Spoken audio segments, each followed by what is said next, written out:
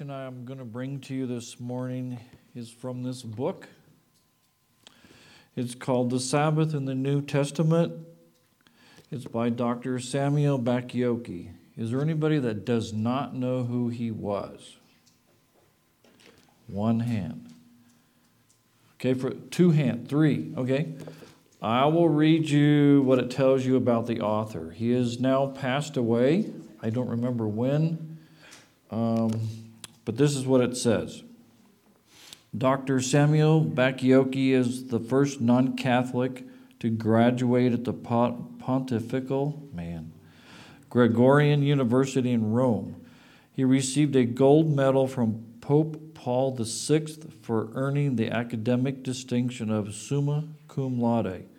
He earned degrees also in the U.S. and served as a missionary in Ethiopia. He has authored several bestsellers, which have been favorably reviewed by many scholars. During the last few years, he has conducted seminars in many parts of the world, helping thousands to better understand and experience spiritual realities.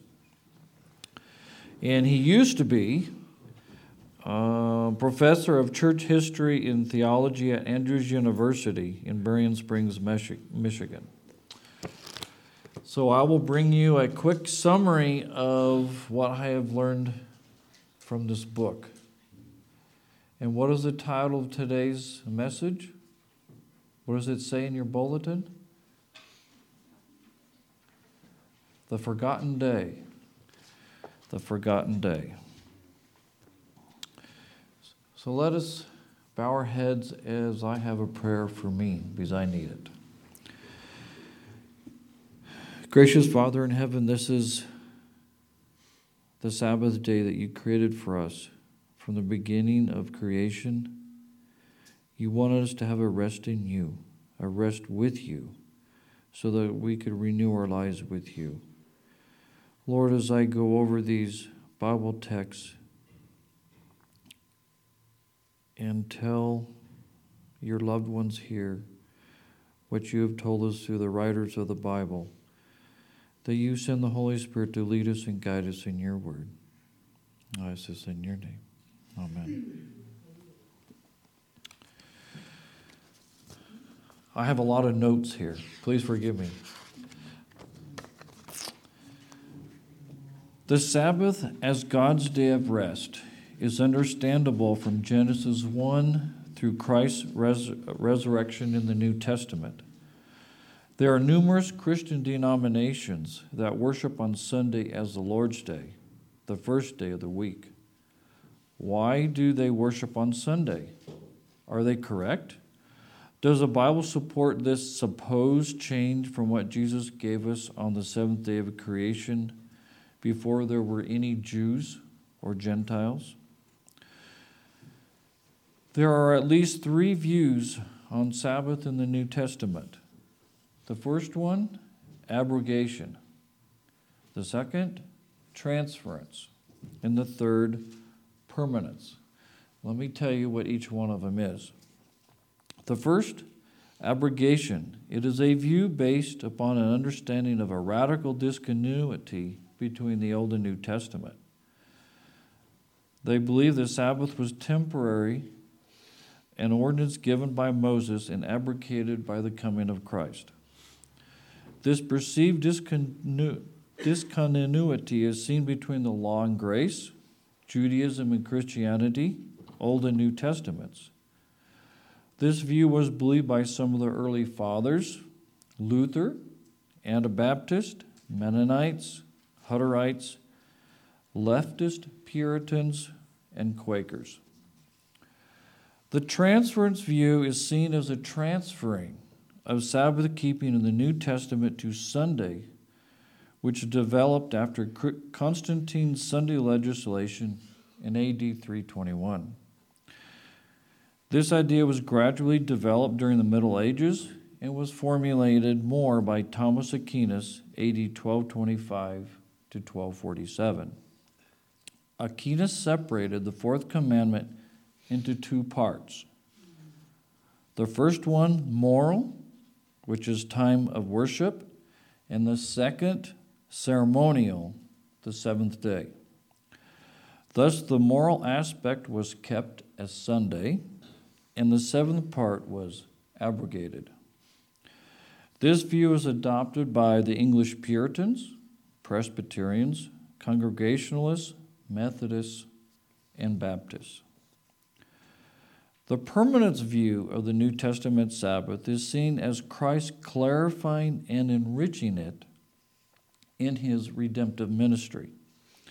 This view is held historically by Sabbatarians.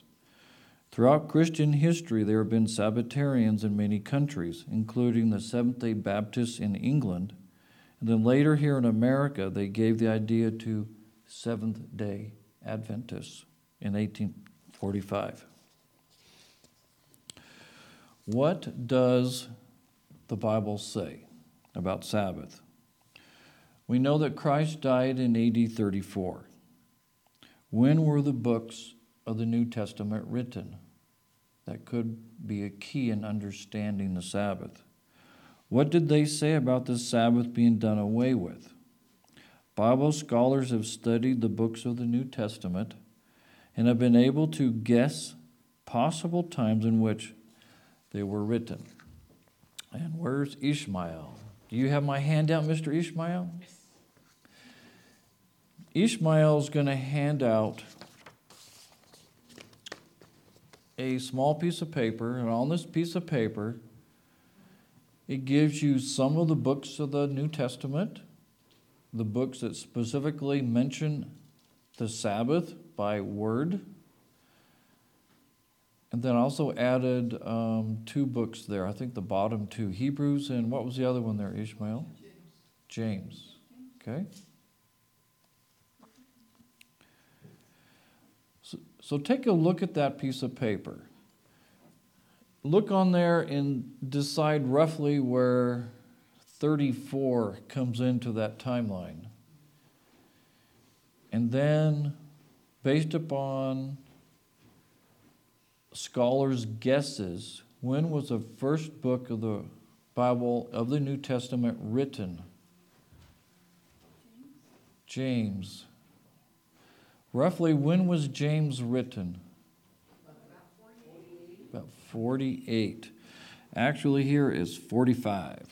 Sometime between 45 and 62, they think the book of James was written. Unfortunately, James doesn't mention the word Sabbath in it.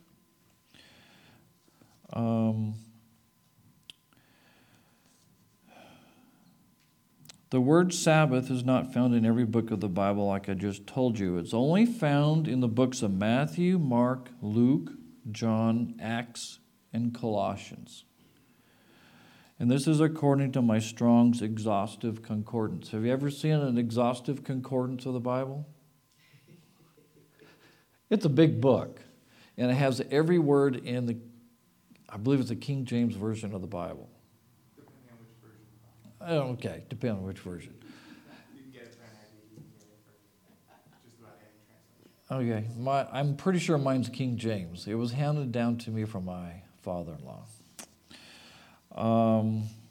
Okay, Christ died on the cross for your sins and mine in AD 34. The earliest book of the New Testament believed to be written as James in AD 45 or later. During the 11 plus years after Jesus' resurrection, you would think that the early church would have known if the Sabbath had been done away with and maybe written much about it. For the change and against it. Okay? If they were going to do away with the Sabbath, they probably would have had a lot of discussions. Would you think not? So let's see what has been said regarding the Sabbath as recorded more than 11 years after the resurrection of Christ. Now, obviously, we're making assumptions here. Maybe the book of James was actually written a little bit later than what they guess at. Okay?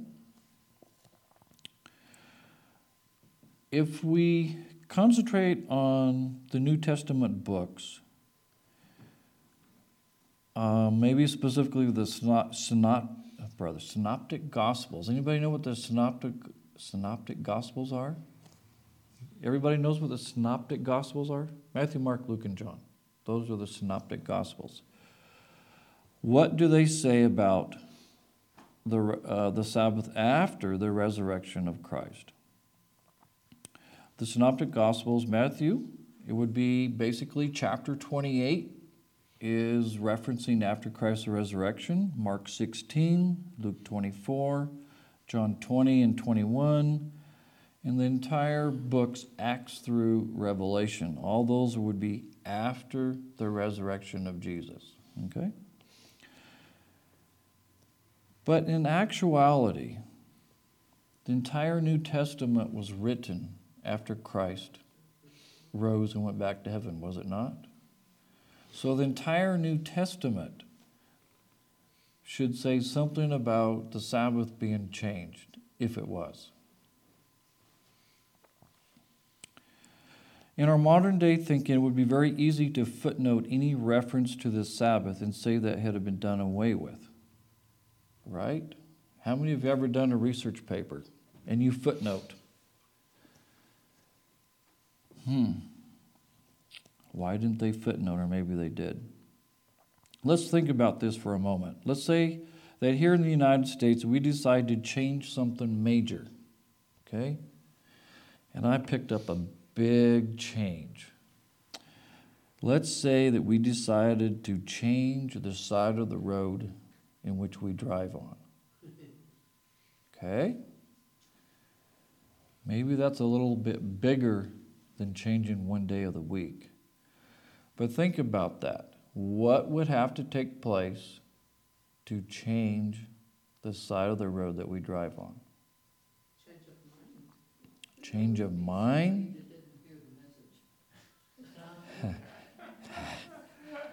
Habits? Design of automobiles? Complete infrastructure change, because you have to change your turn lanes, your turn signals, all of that coordination, the side of the vehicle that the steering wheel is on. See? All of, like, complete infrastructure. So just think about that. How long would it take, do you think, for the change to take place? At least 3 generations. So when does it happen once you're done? You're done. Only the fourth one is the one that's actually going to do it for you. And we are going to run out of time. Think of the numerous changes and divide it by 7, okay? Divide it by 7. Still, it's a major change, is it not? Much would have to be written for, done. There would be pros and cons. There would be people fighting over it, losing their tempers, etc., etc., etc. So let's consider some Bible texts and see what the Bible has to say. Who has Mark 2:27? Who has that little piece of paper that's going to read it for us? It's labeled number 1. Who did I give that to? Who has Mark 2:27? Was that Rachel? Yeah. Rachel, would you read Mark 2:27 for us, please?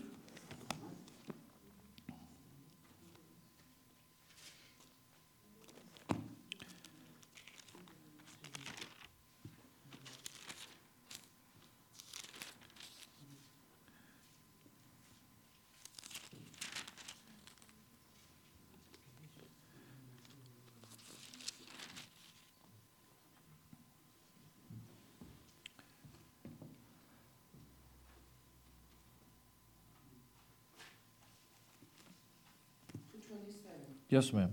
Then he said to them, the Sabbath was made for men, not men for the Sabbath. Thank you, Hilda.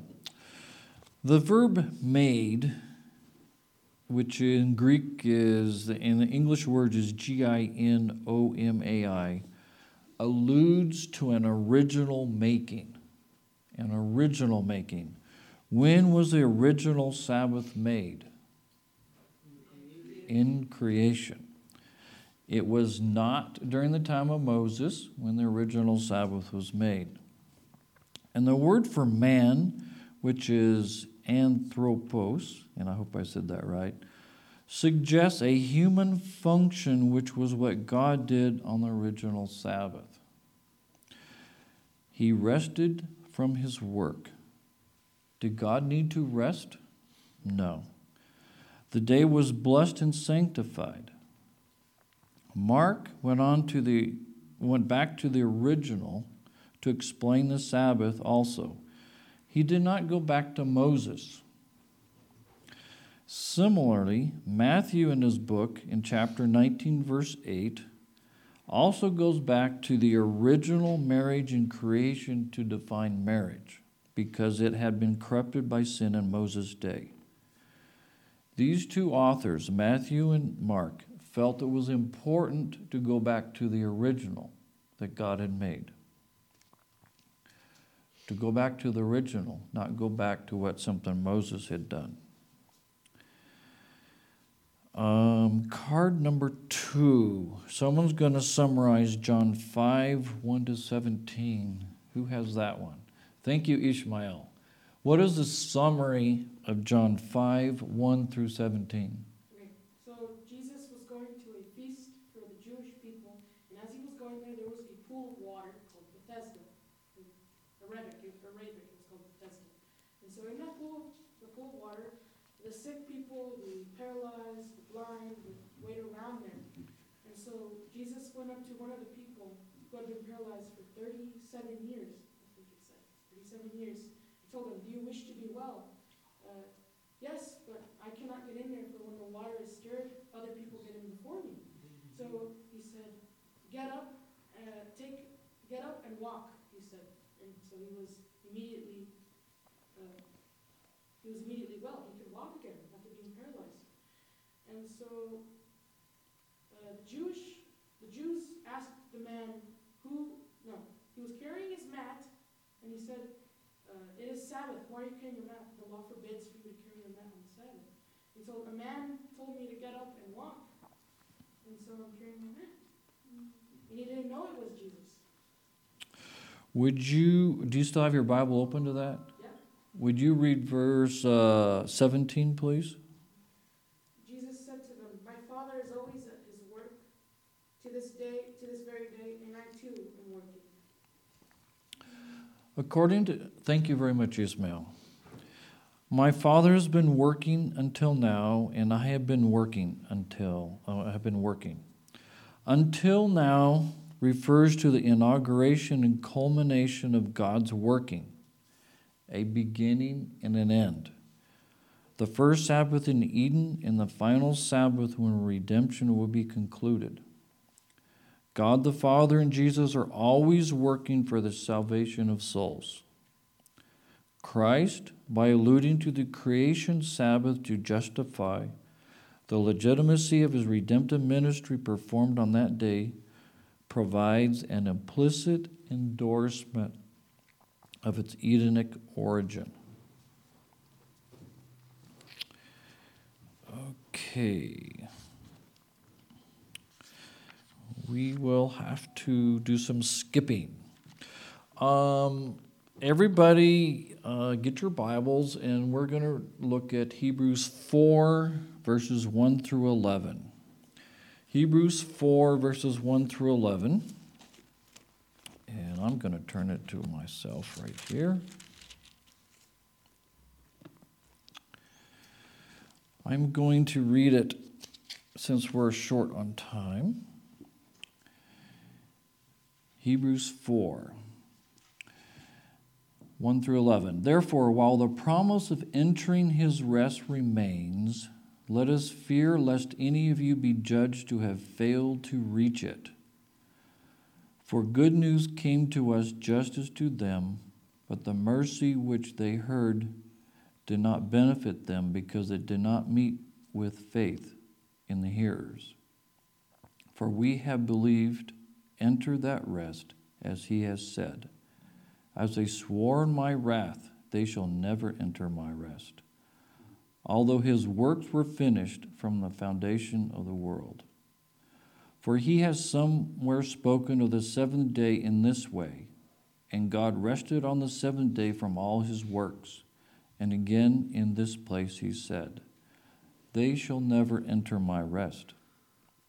Since therefore it remains for some to enter it, and those who formerly received the good news failed to enter because of disbelief or disobedience, again he sets a certain day, today, saying through David so long afterward, in the words already quoted, today, when you hear his voice, do not harden your hearts.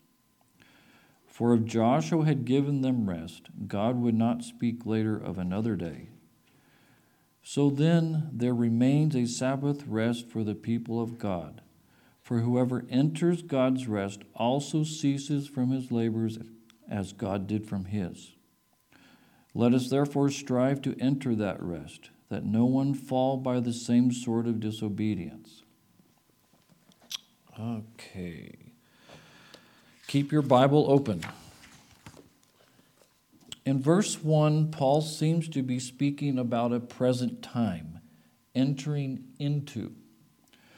Why would we come short of a promised rest if this verse intended to mean a rest when we all are in heaven? It's something that was going on now when Paul wrote it. Verse 2, faith is required to enter into God's rest. In verse 3, enter into, in the Greek, is placed in the beginning of the sentence to emphasize the present reality of the rest experience. Present reality. Verse 6, unbelief will cause you not to enter into the rest that God wants you to have. Verse 9, the word remaineth, and I'm not going to repeat the Greek, means to be left behind. Therefore, a Sabbath rest is left behind for God's people. Something is left. The Sabbath rest is left behind for God's people, people that choose to believe in Him. Rest in Greek is sabbatismos, a term for Sabbath keeping which is used only once in the New Testament and also in post-canonical literature. Jesus died on the cross and the sacrificial system came to an end, but the Sabbath rest remained. Verse 10, Christian Sabbath keeping is ceasing from his own works. Christian Sabbath keeping is ceasing from our own works in verse 10. The Sabbath is part of the gospel which will bring us rest by faith and believing.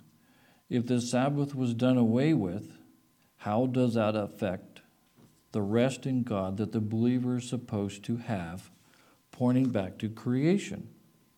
If the Sabbath was nailed to the cross, it would have been so easy to say so here. People have used the writings of Paul to claim that his converts were under no obligation to observe the seventh-day Sabbath. They claim Paul's attitude toward the law is that he rejects it as a means of salvation, but upholds it as a moral standard for Christians. Many Christians today claim that Paul abrogated the principle and practice of Sabbath keeping. Let's see what he really says. Remember the historical significance of his education. A couple quarters back, we learn where Paul received his education. Basically, two places. Which was the first place he received his education? Okay. His church. He had the best education he possibly could get to begin with, right? Then who was his second instructor, professor, doctor? Let's leave. Who was his second basic educator? No, the second one. Who's it? Who's it? Come on. I heard it over here. Say it louder. Jesus. Paul received basically two forms of education, from his religious system and from Jesus. Okay?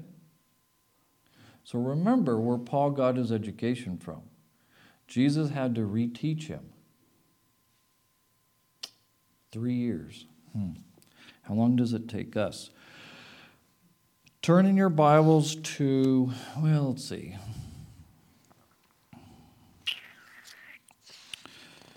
Yeah, I want to go over this one. I had much more planned for today, but I don't think we're going to find it all.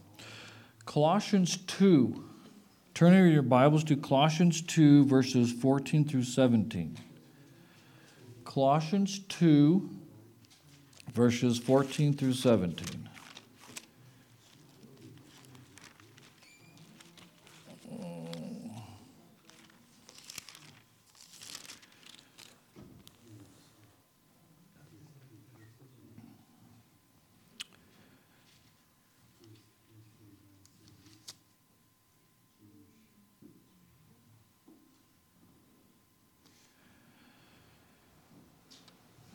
Actually, we're going to start earlier in verse 11. We're going to go over, I will comment about what was in the verses, but we won't have time to read each verse and read over the entire section. But you can be scanning it as I mention each verse. Colossians 2, verses like 11 through 17 is a famous verse that you'll hear other people say that the Ten Commandments were done away with, including the fourth commandment, saying it was just nailed to the cross. Unfortunately, they need to do some more in-depth Bible study to come up with that answer or that interpretation. To emphasize the fullness of Christ's forgiveness, Paul uses here 3 ideas. One is a circumcision of heart in verse 11. 2, he uses baptism, being raised from the dead in verse 12. And 4, handwriting of ordinances in verse 14. Paul used the word Choreographon for handwriting of ordinances. What is this handwriting of ordinances? Is it the Mosaic Law? Some people say it is. The word for law is not used once in Colossians, so it probably can't be the Mosaic Law, can it? Choreographon is only used once in Scripture, and it is used here in verse 14. When choreographon was used in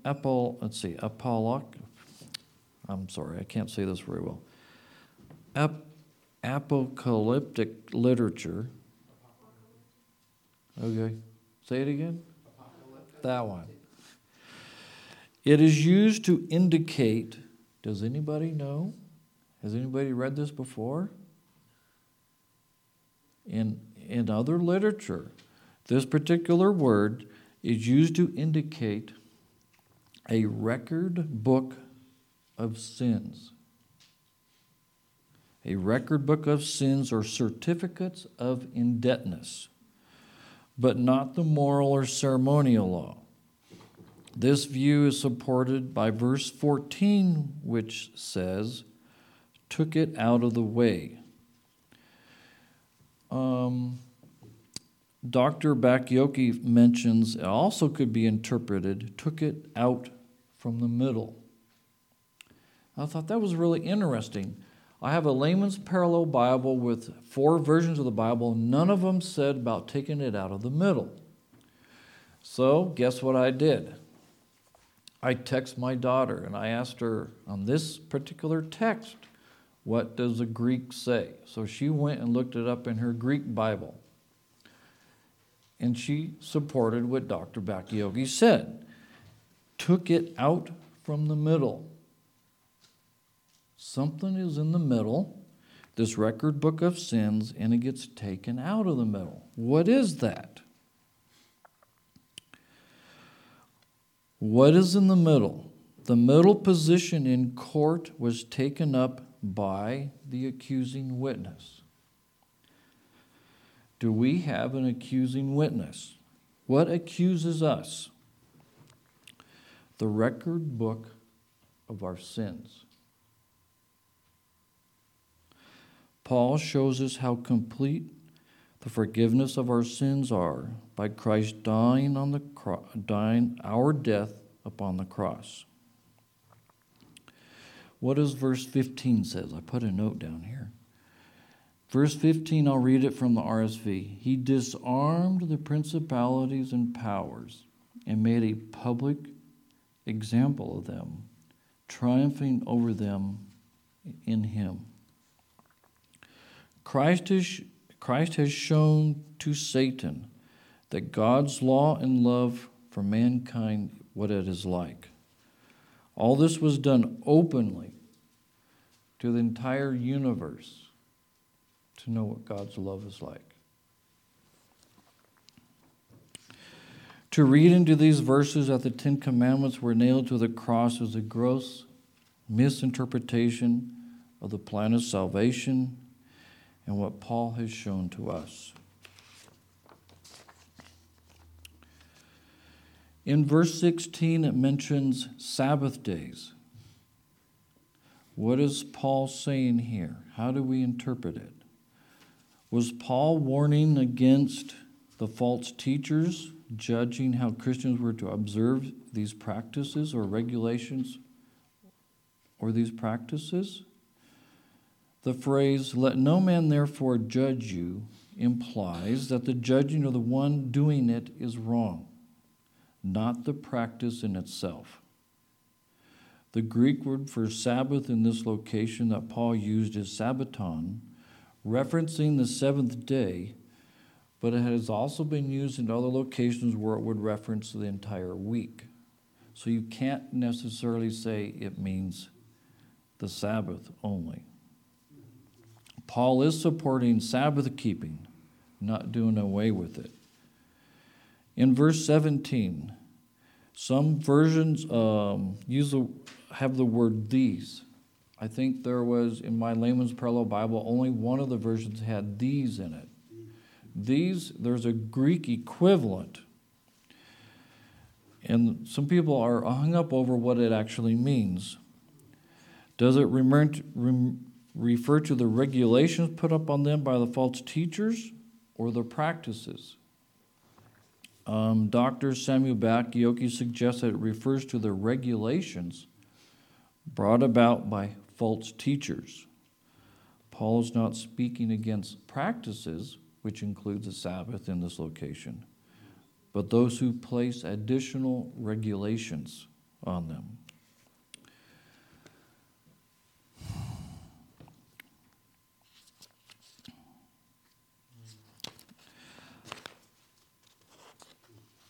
I have just a little bit more. You guys can give me another 5 minutes, can't you? Yes? Okay, great. For card number 5, who has that? For Matthew 12, 1-8? Manuel, would you summarize that for us, please? The verse is talking about when Jesus is going to the field, when his apostles are eating the grains of wheat. So the Pharisees see him and they tell him, they suggest to him that they're sinning because they're doing that.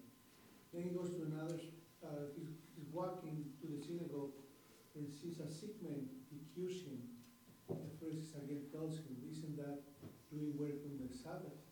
So he tells him the story of David. He entered the synagogue and ate the food that was given to God. How he didn't sin because of necessity. And then he suggests to them, the priest, most of their work they do it on the Sabbath, and they're not sinning. So that's more or less the story of how Okay. people know. You guys remember what Jesus... Go ahead, Manuel. And actually, he gives them the example that what is more important? Is man more important or a sheep is more important? He's asking them the question. Okay.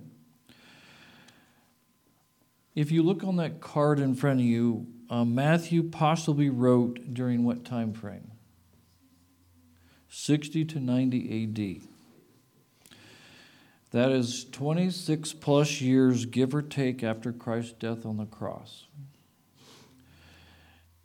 Christ spoke here. Jesus could have easily, or Matthew could easily have added the lack of Sabbath observance here. It would have been really easy, right? Because he talked about other things here, how the Sabbath was profaned. But it would have been really easy to just sneak a little footnote in there, but the Sabbath is no longer valid, or it was done away with, or nailed to the cross, or something. But he didn't. But he did comment about the Pharisees' false belief how the Sabbath was to be kept. Okay? Who can read for me Matthew 24:20? Who has card 6? Stephen. Pray that your flight will not take place in the winter or on Sabbath. Okay. Remember, Matthew was written between 60 and 90 A.D., probably not after 70 A.D., because what happened to Jerusalem in 70 A.D.?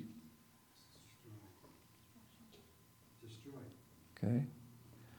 So sometime before Matthew wrote, and he was quoting what Jesus said, and Jesus talked about a future Sabbath many years into the future, thinking about Jerusalem and when it was going to be sacked. And what was he telling the Christians to pray about? That it wouldn't be winter on the Sabbath. Jesus was expecting his followers to still be Sabbath keepers in 70 A.D.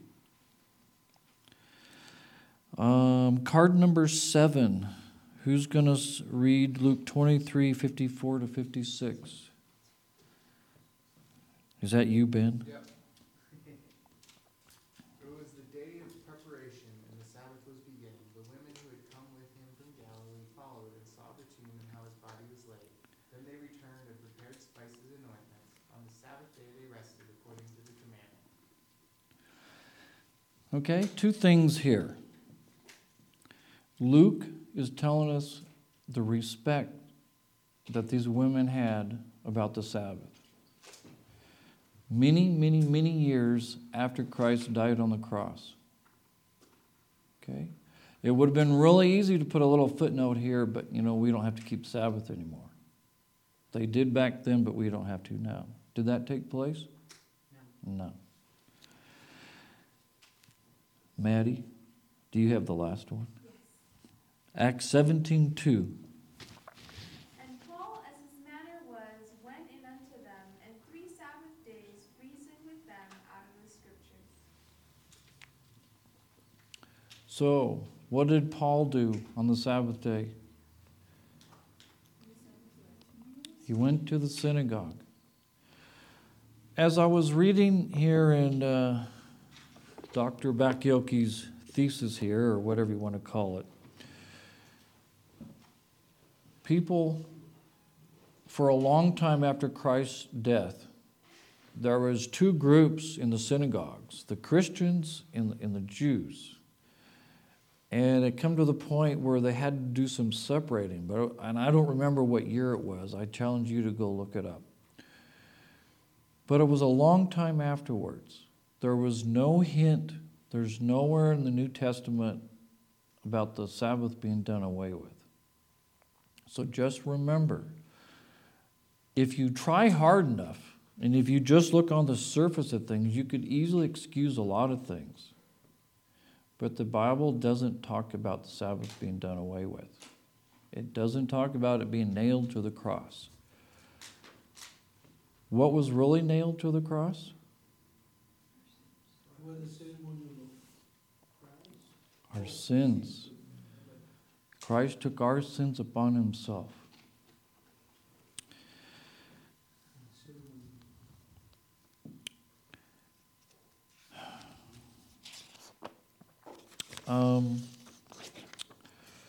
For further study, a person can go through the entire New Testament and evaluate the word or words used for law, ordinances, or first day of the week, or commandments to gain a further knowledge on this topic. I give you a challenge to do that. You'll learn a lot. I learned a lot just reading this book by Dr. Bakioki. May God bless you as you study and read His Word. Let us pray. Gracious Father, thank you for this Sabbath, that you gave us a rest, a small memorial of the creation that you made for us, but something to look forward to the rest that you'll give us when you take us home with you. Thank you, Lord, for your love and your mercies. I ask this in your name. Amen. Amen.